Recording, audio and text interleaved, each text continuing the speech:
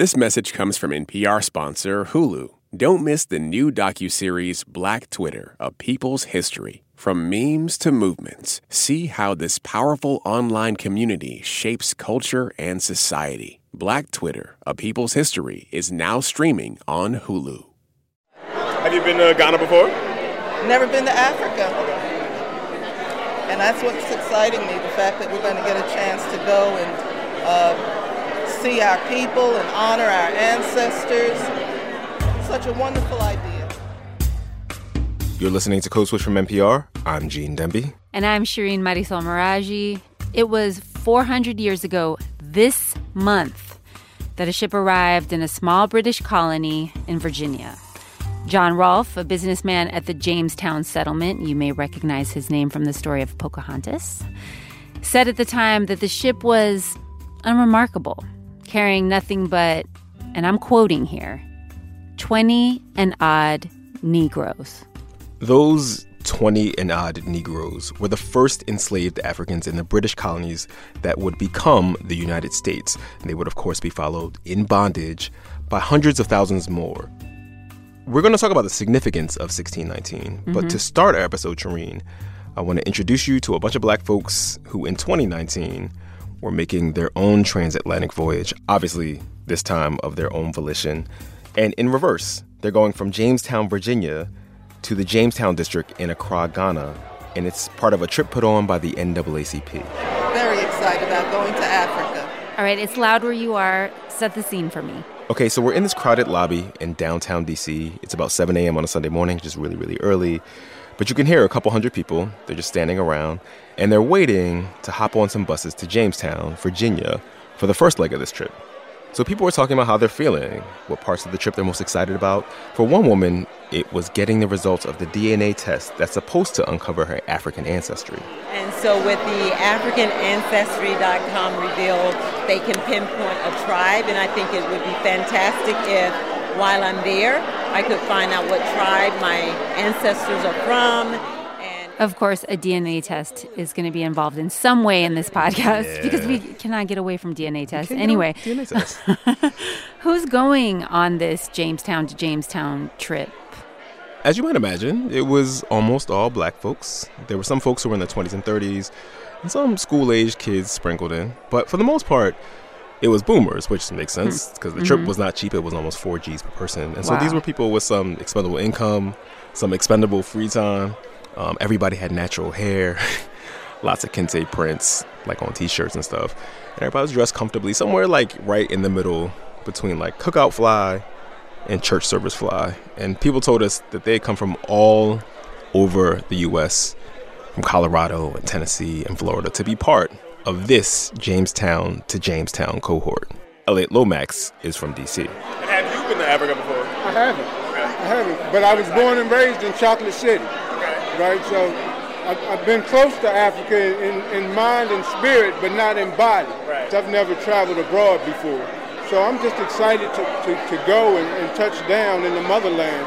And I think it's going to be very emotional, and I'm hoping that it's going to be like a life-changing event. Oof, that feels like a lot of pressure and weight to put on one trip. Yeah, I went to Ghana a few years ago, and it was a very emotional experience for me. Okay. I went to one of the slave castles on the Ghanaian coast, and I looked out of the door of no return, which is the door through which a lot of Africans passed onto slave ships to take them to the New World. And that experience wrecked me. I was surprised at how powerful that experience was. And for our listeners who may not know this, you also have a personal tie to Ghana. Right. So I have a Ghanaian last name, Afum, that I don't really use, that I got from my father. But when I was in Ghana a few years ago, people at each stage of customs kept asking me, oh, Mr. Afum, you're coming back home. Like I was supposed to be there, like I was visiting family. I don't have any family there. And I think it became very clear to everyone very quickly that I was not Ghanaian. But still, that language, that returning home language, that's the same way that so many Black folks, even people without immediate familial ties there, used to refer to trips to West Africa, right? And Ghana in particular, returning home. And it's kind of weird to me, but the Ghanaian government has also been calling 2019 the year of return. It's this big tourism initiative. with all sorts of events and festivities. And the government there said it was expecting about 500,000 people from all across the African diaspora to come to Ghana for the year of return. The NAACP said that this crew, the Jamestown to Jamestown cohort, they would be the largest group of people coming from the U.S. to go to Ghana as part of the year of return. I was trying to find a bus to stick it on. So there were 5 busloads full of people. After a couple hours on the bus, we were in Jamestown. We're here. It was, as you might imagine, Shireen, Virginia in the summer. It is the South. Hot. It was very hot. Muggy. We're going to get sweaty today. People were groggy. Get some rest? No. So real quick, just so everyone gets a sense of what Jamestown is like, it's a tourist attraction. There's all sorts of buildings and forts meant to capture what it was like in the colonial period in America. So after we walked through the visitor center, some drummers led this big procession over to this towering stone obelisk situation. And etched into the side of the obelisk, there were these important dates in Jamestown's history. When the British settlement was founded, the date in 1619 when the Virginia colony created its first representative government. The smaller inscription reads, "Lastly and chiefly, the way to prosper and achieve good success is to make yourselves all of one mind for the good of your country and your own, and to serve and fear God, the giver of all goodness, for every plantation which our heavenly Father hath not planted shall be rooted out." What? But no mention, Shireen, of the first Africans who landed there literally weeks after that representative government was formed. No references to Powhatan people who had lived on that land long before the British colonists had even arrived. And unfortunately, that doesn't actually surprise me. Right. But I'm assuming that, you know, the folks who were leading this trip or the people that you met who were on this trip, they could fill in some of that history. Okay, about that. So we asked some of the folks who were making this trip about 1619, like what they knew about it, what they had learned about it growing up, why it was important to them. Some people said they only knew about 1619 because they got the invite for this trip, that they didn't learn about it in school at all. Which is fair because I do not remember learning about it in school. Really? I don't remember learning about it, I think, until college. And Wow. I feel like I didn't even learn about it in the right way then. Yeah, so we were hoping that people would be filling in the blanks about just what happened to those, quote, 20 and odd Negroes that arrived at Jamestown. So we waited, and there were speeches. We would not exist but for this journey we call the transatlantic movement. About the history of the NAACP and about voting Trump out of office, about defending Virginia Governor Ralph Northam Whaley, you know, the blackface dude. Yes, how could I forget? However, in Virginia, majority of voters, including black voters, are not asking them to step down. There were some references to the history and the Middle Passage and honoring our ancestors and what they went through. There was a choral group. There were some prayers. We thank you, Lord God, for our forefathers, Lord God, our ancestors. And the whole thing closed with a ceremony in which people wrote messages to their ancestors on cards before placing those cards in a fire. I said, dear ancestors, thank you for your strength, for your spirit, for your struggle, for all you did to save us from what came anyway. That sounds like a really lovely sentiment. It was. That part was nice. But if you came to this thing in Jamestown, Virginia, not knowing anything about August 1619, not knowing anything about who was there and how they got there, you probably wouldn't have known anymore after that long, hot morning was over. But you knew some of that history already. I mean, I thought I did. The way we learn about this in school, if we learn about it at all, is that those 20 and odd Negroes, as you call them, that they're indentured, that they were not enslaved. They were in some sort of contract labor situation. Right. Is that wrong? It's wrong. Ooh. Yep. All right, then. Well, I guess you didn't know. I did not know. As much as you thought you knew. It's the story of my life. After the break, we talked to an historian who took us all around Jamestown Island to fill in those blanks for us. And he broke down why so many African Americans are still looking for home.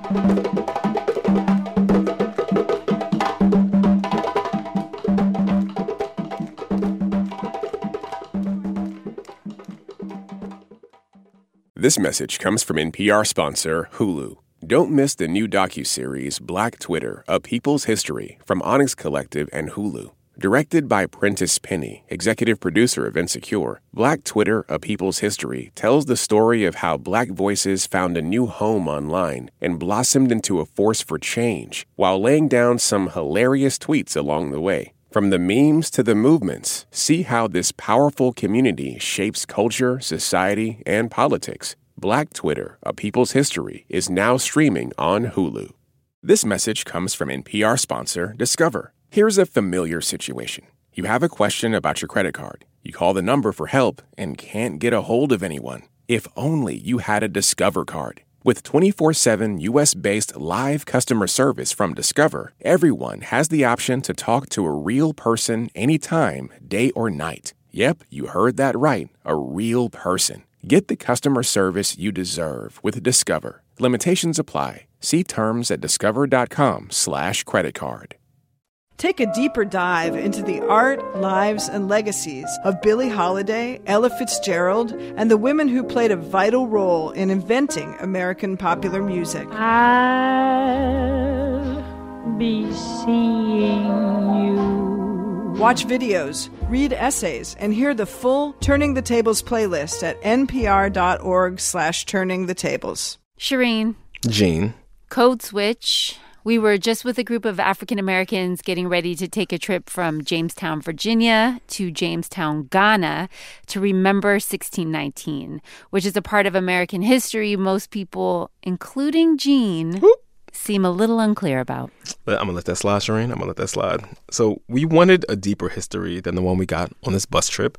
So the next day, Lee and I met up with someone who knew all about that. Robert Vincent. Hey, I'm Gene. Gene, how you doing? Come on in. Sure. If you want to come in. Robert Vinson picked us up to take us on a tour of Jamestown Island. He's an historian and a professor of Africana Studies at William & Mary, which is right down the road. Lovely deer. We'll get some of that. And so we're coming onto the island now. And Robert reminded us that this land has a history that predates 1619. Thousands of Native people from the Powhatan Confederation had been living in this area for a very long time. And so what is not often told, particularly in Jamestown settlement, is that this was already settled land, right, by Powhatan confederacies. And these folk coming in were really regarded as encroachers, where the relationships starting from 1607 were fraught. So we got out of Robert's car and we took a look around where we were, and he told us about what Jamestown probably would have looked like in 1619. It's peaceful and wooded. There are all sorts of nature sounds. He said that back then there would have been foxes and snakes and other kinds of animals. But when we were out there were just cyclists and cars, and we were pretty much alone. So we found the shady area to talk, because I can't reiterate and stress to you enough, Shireen. It was so damn hot. It was so hot. And we got into some of the history of this place, the fact and the fiction. The way we learn about this in school, if we learn about it at all, is that those 20 and odd Negroes, as you call them, that they're indentured, that they were not enslaved. They were in some sort of contract labor situation. Right. Is that wrong? It's wrong. So these folk were enslaved, and so there's a backstory to who they are. So I always like to tell the African background of who they were before they came, right? Because obviously they had a history, and they came from West Central Africa, and they were coming out of the state of Ndongo. And this was in a powerful independent state, but at the point of around 1615, 1616, the Portuguese had already established a colony called Angola. And they had done so in this area in 1575. So you have a kingdom of Congo, you have a kingdom of Ndongo, and then you have this Portuguese colony of Angola. Now, the Congo and Ndongo both had relations with Portugal on equal terms, right? Economic, political, educational, the whole 9 yards. So all that's fine up until about 1615, 1616. Which changed? What changed? So there was a governor, a Portuguese governor named Vasconcelos, who is aware of the fact that the Portuguese now have a colony in Brazil, and in order to make that colony viable, they need labor. And they don't have enough Portuguese, and they can't enslave enough Native Americans in Brazil to make that work. And so they think of the idea of, let's not just have a colony here. Let's actually use this colony as a base to engage in slave raiding. All right, so the Portuguese have this colony in Africa called Angola, which they're now using to gather slaves to work in another Portuguese colony of Brazil. Right. And I guess my question is, what does this have to do with the British colony of Jamestown? Yeah, it is kind of a winding story, but a whole lot of things had to happen for those 20 and odd Negroes to end up in Jamestown, Virginia in 1619. Robert told us that the Portuguese linked up with this nomadic African raiding group called Imbangala. Together, they captured thousands of people from Ndongo to be sold across the Atlantic. And in 1619, there was one raid in particular that captured 350 Africans who were then forced onto a Spanish slave ship called the San Juan Bautista. That ship set off for a Spanish colony in what is today Mexico. But first, they stop in Jamaica and sell 24 children to buy supplies. Then they get back on their way to Mexico. But out on the high seas, the San Juan Bautista gets raided by 2 English pirate ships. One was the White Lion, and the other was the Treasurer. And in that battle, they are able to take off tallow and wax, which is used primarily to make candles. But also the real prize was about 50 to 60 Africans, right? So then this is where Jamestown comes into our story, right? Because all of this is taking place further south. But it comes into our story because by 1619, these 2 English ships need somewhere to go. The English don't yet have colonies in the Caribbean, but they do in Bermuda and in Jamestown. And so that's where those 2 ships go. And so the word comes up to Jamestown that, this White Lion, this ship is here, and they have these Negroes for sale, and they need supplies. So the governor of Jamestown, George Yardley, and the head merchant of Jamestown, Abraham Piercy, go and meet up with the White Lion, one of the English pirate ships. A couple days later, the other one, the Treasurer, would land in Virginia too. To say, let's check this out. You have these Negroes. Okay. Now, historians will tell you, and I'm part of this clan, if you will, of historians, is that we have to be careful because the actual term slave is not used at this early period, right? And so we have to look carefully at the evidence to say what's happening here. The other part that historians will point to is that, actual laws that focus on slavery does not happen in this early period of 1619 and the first couple of decades. It happens later. And the indentured laborers and the enslaved people are working, playing, living side by side, right? But there are distinctions because the indentured laborers are serving a term of indenture, usually 7 years or so, and then they're granted their freedom. So we know that in the case of Yardley, he died in 1627, as did Piercy. And Yardley and Piercy, but particularly Yardley, had wills. And in those wills, these people who were enslaved within the household were passed down to the descendants.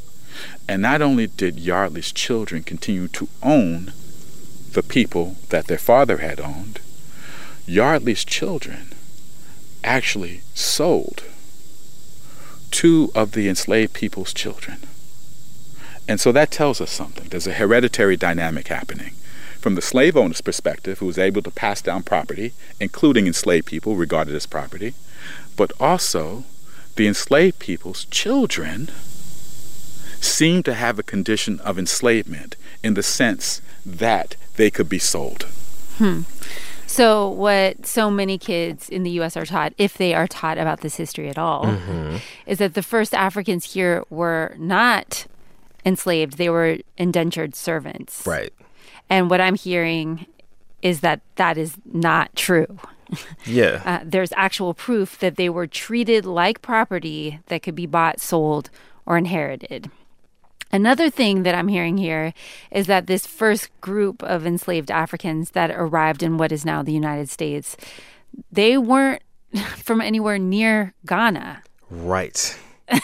So in my mind, I'm like, why commemorate 1619 by going to Jamestown in Ghana and not, I don't know, going to Luanda in Angola, which is so much closer to where that original group was from? Right. I was wondering the same thing, Shireen. Robert told us that people often think about Ghana as a place to honor their enslaved ancestors because Ghana, has these grandiose slave castles on the coast because the Ghanaian government has made a big push to foster these Pan-African connections and is also an English-speaking country. Right, and they speak Portuguese in Angola. Right, exactly. Yeah. And Robert said Ghana does figure really heavily in the transatlantic slave trade, but that was well after the first arrival of Africans at Jamestown.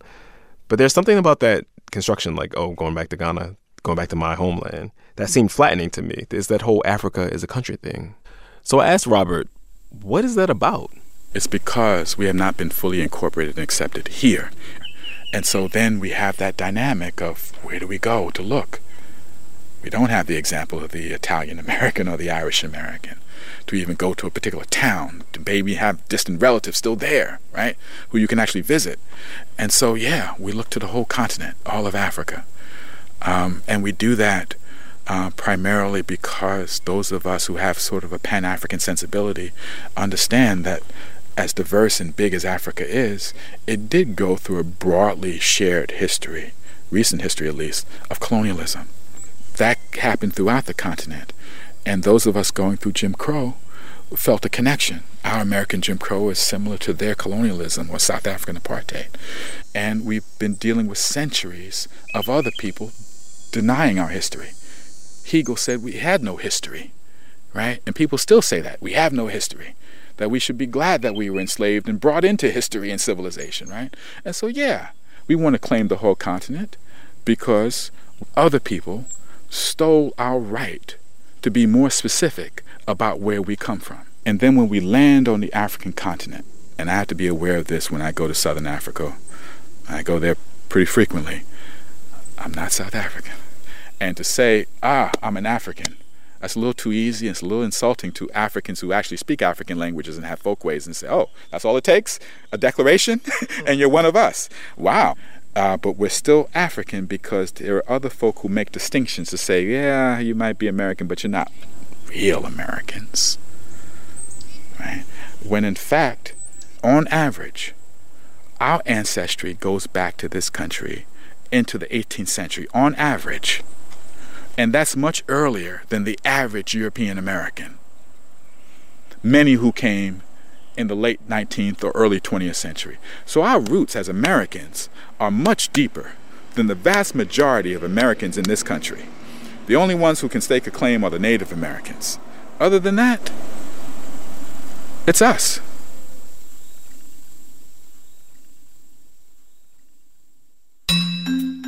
The first Africans arrived in Virginia in 1619. That was the year before the Mayflower. There's one family that's kind of scattered around the part of Virginia we were entering. They can trace their family tree back a ways, and they believe maybe even to this very moment that we've been talking about.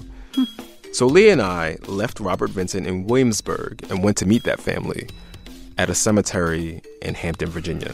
All right, a cemetery is an interesting place to meet people for the very first time. It is. It's weird, but we knew why we were going there. And it was kind of in a random-ass location, I should say.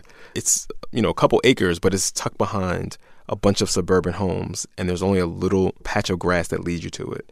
But that's where we meet the Tuckers, or four of them anyway. Show a little love. How you doing, dear? How y'all doing? Fine. Hello, how are you? Oh, sorry. Okay. They're cousins, Carolita, Julia, Verando, and Walter. They kind of reminded me of my family a little bit. How many Tuckers are there now? Oh my goodness.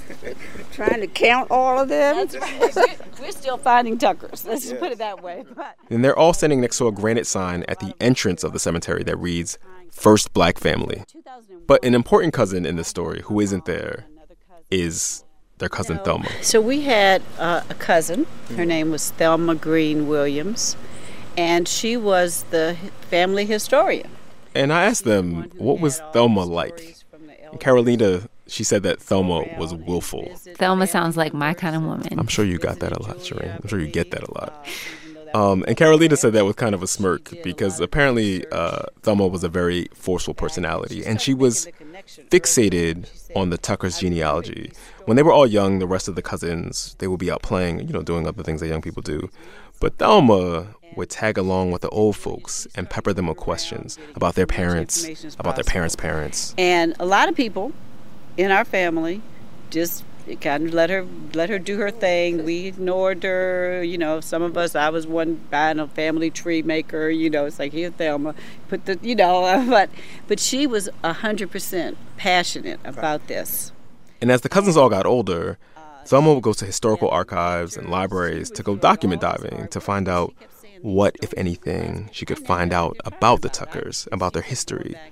They said she always had these paper bags full of folders and documents and photos that the older Tucker relatives just had lying around. And she was gathering pictures. She was doing all this hard work. And she kept saying, these stories, you realize I now know what they're talking about. The Tuckers knew that they had been in that part of Virginia for generations. But one of the stories that Thelma's grandmother used to tell her, and that had long been part of the family lore that a lot of people didn't sort of pay attention to, was that the family was descended from William Tucker. William Tucker. Who's that? Does he have anything to do with 1619? He does, as a matter of fact. There's a lot we don't know about those first 20 and odd Negroes, but we know that in 1624, 2 of those 20 and odd Negroes, Antony and Isabella, were recorded as working on a plantation in Virginia about 20 miles from Hampton, and that plantation was owned by a man named Captain William Tucker. But the records show that Antony and Isabella had a son who was baptized as William.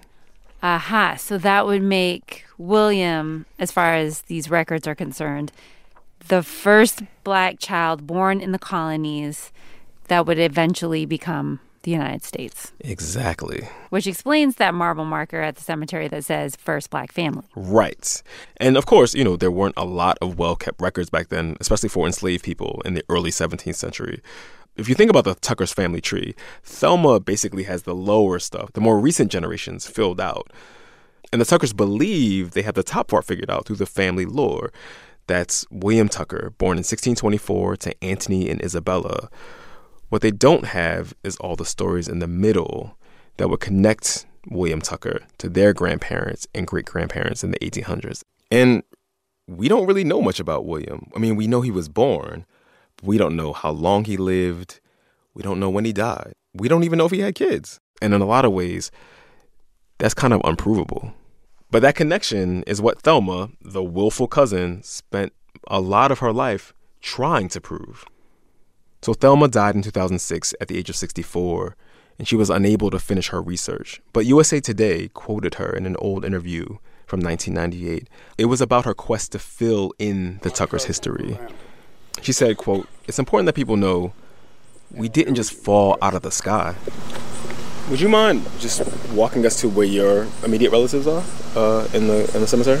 We could. I think the closest probably might be Thelma. All of which, Shireen, brings us back to the cemetery that we're standing in. Mm-hmm. The lot where the Tuckers, including Thelma, are buried has been around for a very long time. One of their great-grandparents purchased it with some other folks for $100 back in 1896. Back then, it was called the Old Colored Burial Ground. And Cousin Carolita, who we were speaking to, says that none of the Tuckers had really paid attention to this lot for a very long time, like a very long time. When they were young, they didn't really care. Like, what young person wants to hang out in the cemetery? You know what I mean?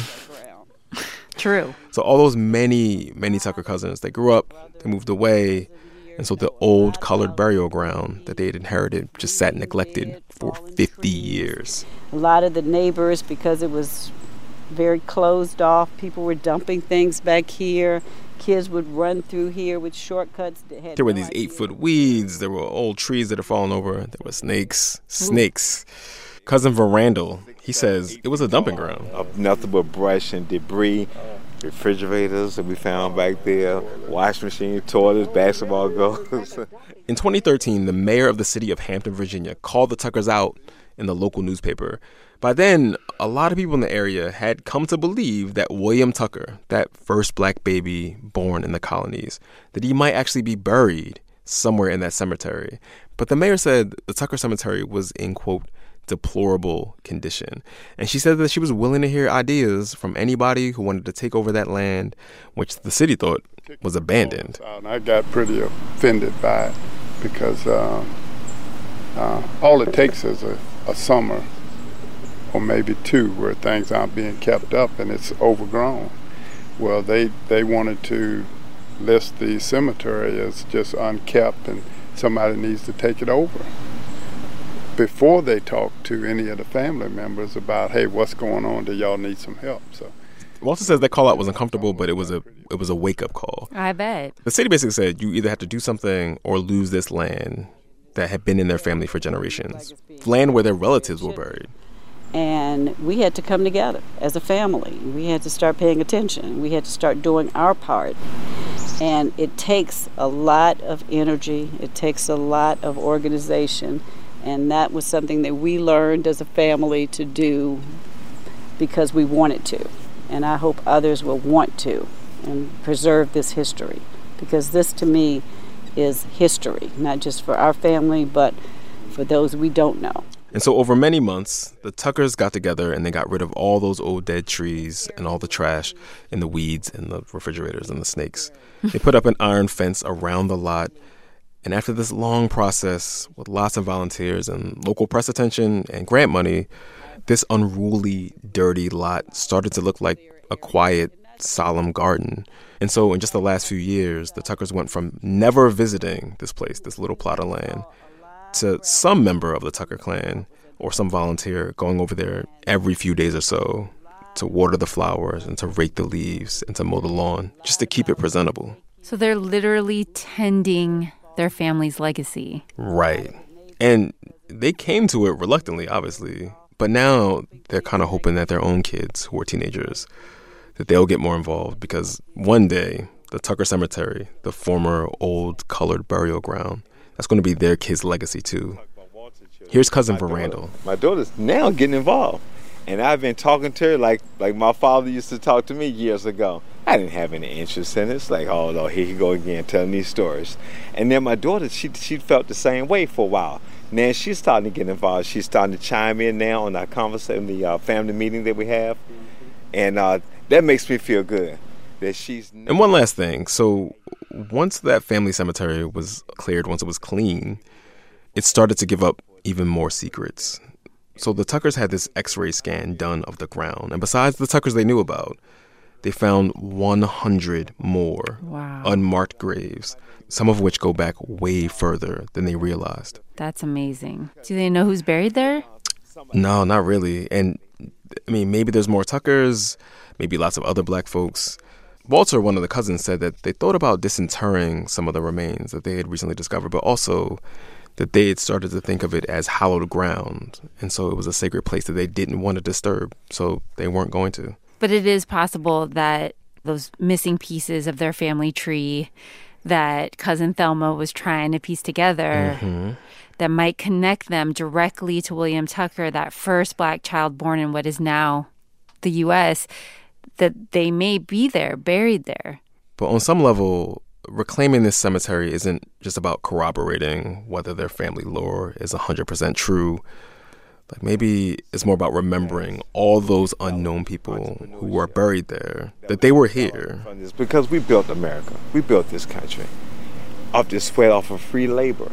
We built the capital. We've invented so many things, so many resources that everybody uses every day. And it just feels so good to be a part of that and to keep that legacy going. That's not being recognized like it should be. That's Cousin Verandel, by the way. And I asked him, what is it like to have so much history, like literally embedded on your property? And he said the Tucker family's inheritance is so much bigger than him and his cousins. This is American history. It's not just about us. It's about everybody. And it has to be told. It has to be told. Bits and pieces were told, but not the beginning.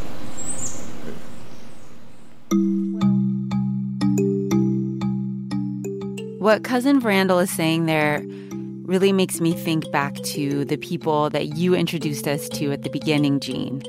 The people who are making that transatlantic trip to Ghana to mark 1619, and how what they're doing is very much connected to what historian Robert Vinson is doing with his work, and what Cousin Randall and the Tuckers are doing by tending their legacy and maintaining the cemetery.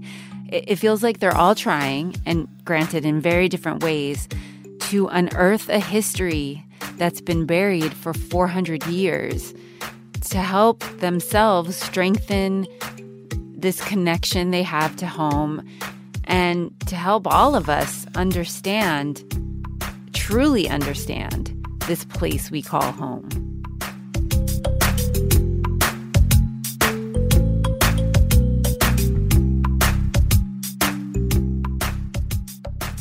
All right, y'all, that's our show. You can follow us on Twitter. We're at NPR Code Switch. Shireen is at Radio Mirage. That's Radio Mirage, all one word. I'm GEEDEE215. We want to hear from you. Our email is codeswitch@npr.org. And don't forget to subscribe to our newsletter at npr.org/newsletter/codeswitch. This episode was produced by Leah Donnella and Jess Kung. It was edited by you, Shireen. Shout out to the rest of the Code Switch fam: Karen and Grigsby Bates, Kat Chow, Kumar Devarajan, L.A. Johnson, Adrian Florido, Sammy Yenigan, and Steve Drummond. I'm Gene Demby. And I'm Shireen Marisol Meraji. Be easy, y'all. Peace.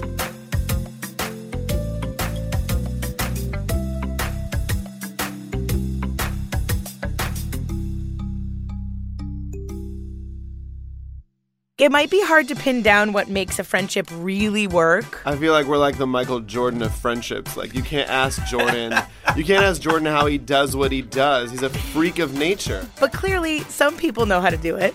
Check out Life Kit's new guide from NPR on navigating the highs and lows of friendship, or subscribe to Life Kit All Guides for all of our episodes all in one place.